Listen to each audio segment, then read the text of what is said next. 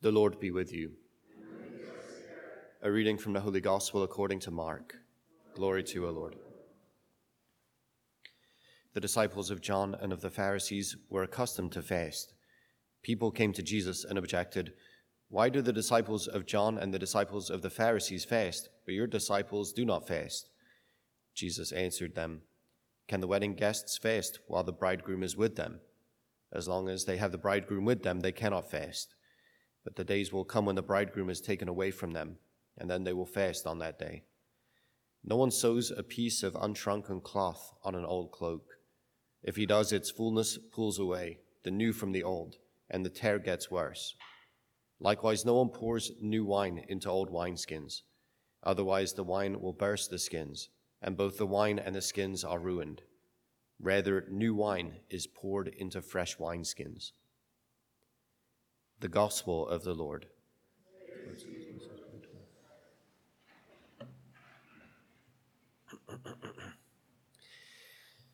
Jesus, in his response here to perhaps expectations that he's not meeting, gives three images in rapid succession, giving us some sense of what's going on with him and his movement. And there's a lot. Can I say there's a lot more to it than that? There is a lot going on in this gospel passage, and there's a lot going on in the gospel passage in relation to the first reading, to that letter from the Hebrews, which I think is from the letter to the Hebrews, which I think is well worth our studying as well, taking time on as well. It says the easy stuff is the disciples of John, the disciples of the Pharisees. Of course, these are two big agendas in Jesus' day. These are two big, I shouldn't say agendas, these are two big movements in Jesus' day. And you would expect to find yourself in probably one camp or the other. If you cared anything about the renewal of Israel, and that itself could mean, I wouldn't say almost anything, but it could cover a massive spectrum, right? It's like it could encompass kind of nationalistic ambition.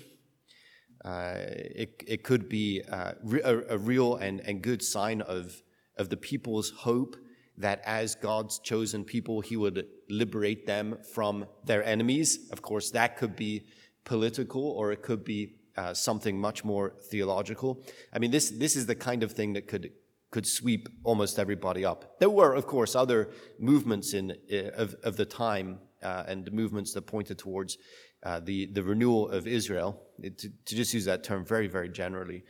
But these are significant movements, John and the Pharisees, and they fast, and Jesus' disciples do not fast.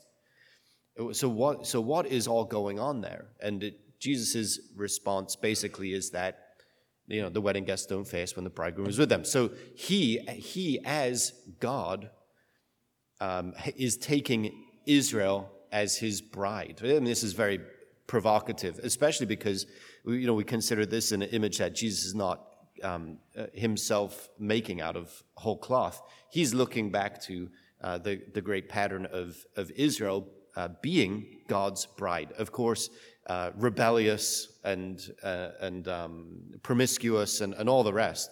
But he is using that image for himself. So this is a very powerful image. But of course, when the image then of bride and bridegroom and the celebration of the wedding, Jesus is also saying that the wedding feast of heaven and earth is taking place in his ministry, in his activity. In fact, in his person, if we were to consider that Jesus is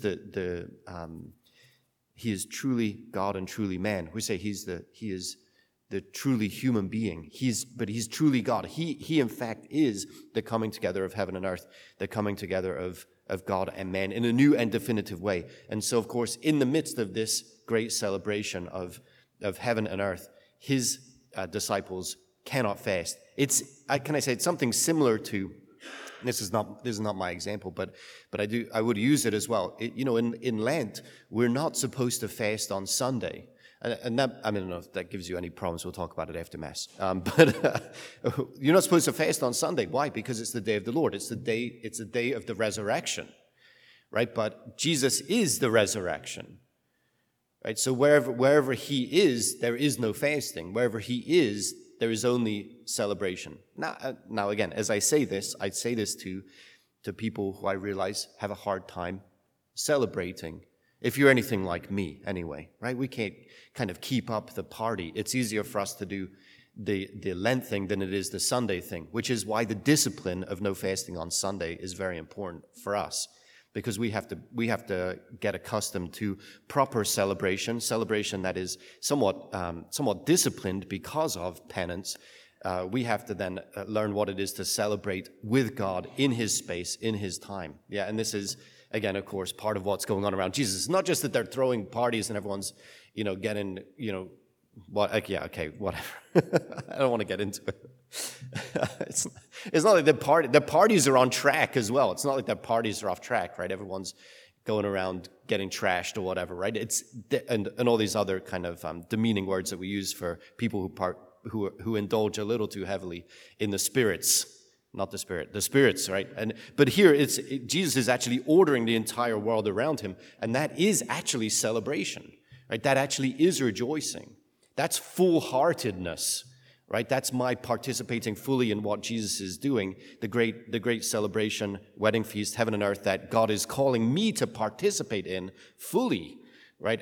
Okay, anyway, he's invited me. I'm getting stuck on the first one, right? This is what's going on. This is what pushes Jesus into using these other images.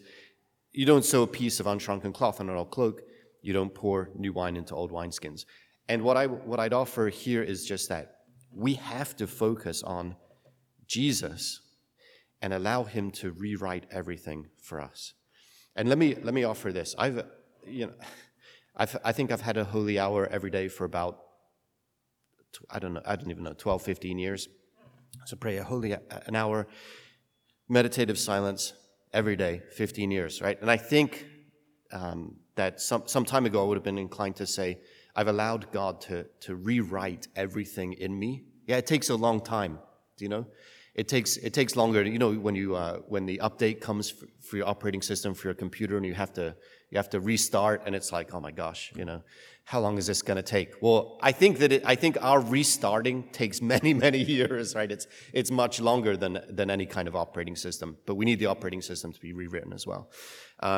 So this work of renewal and giving ourselves over to it, allowing Jesus to rewrite everything, our expectations, our imagination, the way we think about the world, right? Where do we get the way that we think about the world?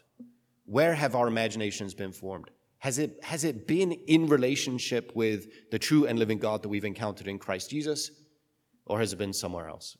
Yeah, it's probably been somewhere else. So then instead of trying to receive Jesus on our terms, we want to make the journey ourselves to have hearts that are fit to receive Jesus on his terms. This is incredibly tough. Like I said, if you'd asked me, I don't even know, maybe a few months, definitely a couple of years ago, whether or not I've allowed that to happen, I would have said yes. And yet this morning in prayer, I find myself in a position where I'm like, we've got to do it again, huh? Like we're going to start the next 12 or 15 years of holy hours are going to be dedicated to the very same task, right? So it's a big challenge for us. It's a big challenge for us. I was talking to a guy the other day, and we were talking about activities for his family, things that they're committed to, and things that perhaps are up in the air for discernment. Should we pull back? Should we push in? And whatever. And he said to me, the pull of this God is strong. Right? The pull of this God is strong. That's not the true and living God. He's saying the activity that he was discerning whether or not to push into or pull back from, he said the pull of this God is strong. Yeah? And this is someone, of course, very intentional, takes this stuff very, very seriously. And yet recognizing that it's not even as soon as we let our guard down. It's as soon as we open our eyes in the morning. We've got these kind of competing allegiances, competing priorities, right? And every step of the way, are we going to say, yes, Jesus, you're first? Right? Are we going to, and even there, right? As I say, yes, Jesus, I'm recognizing that, parts of me are more eager to say, yes, Jesus, than other parts of me. Am I going to allow God to kind of pull me together to some extent such that I can say I in any meaningful way? Like, I love you, right? This kind of exchange, this interpersonal exchange that we're called into, this exchange of love, right? I mean, this is what's on offer to us, and yet it's very hard to take full advantage of because we're just kind of all over the place. And whether that means we're kind of scattered intellectually, or even our hearts are fragmented in such a way that we just have a hard time being present. But God is calling you into the everlasting exchange of glorifying love that is the Trinity. How do we take advantage of it? Again, God is doing the work. Yeah, so let me just give the practical stuff and I'll get out of here. Okay, so God is doing the work. What does it mean? It means we have to take the time. We have to take the time. There's more work that has to happen than any of us is willing to admit. Than any one of us is willing to admit. There's more. We need more work. We need more time. So we have to take the time to pray. And as we take that time to pray, what is the first view of prayer that we have to acclimate for ourselves is this. Prayer is the time that we put aside for God to love us. That's what prayer is, first and foremost. The rest of the stuff is secondary. This is the time, I'm going to give the time in prayer for God to love me. And He loves me whole and entire.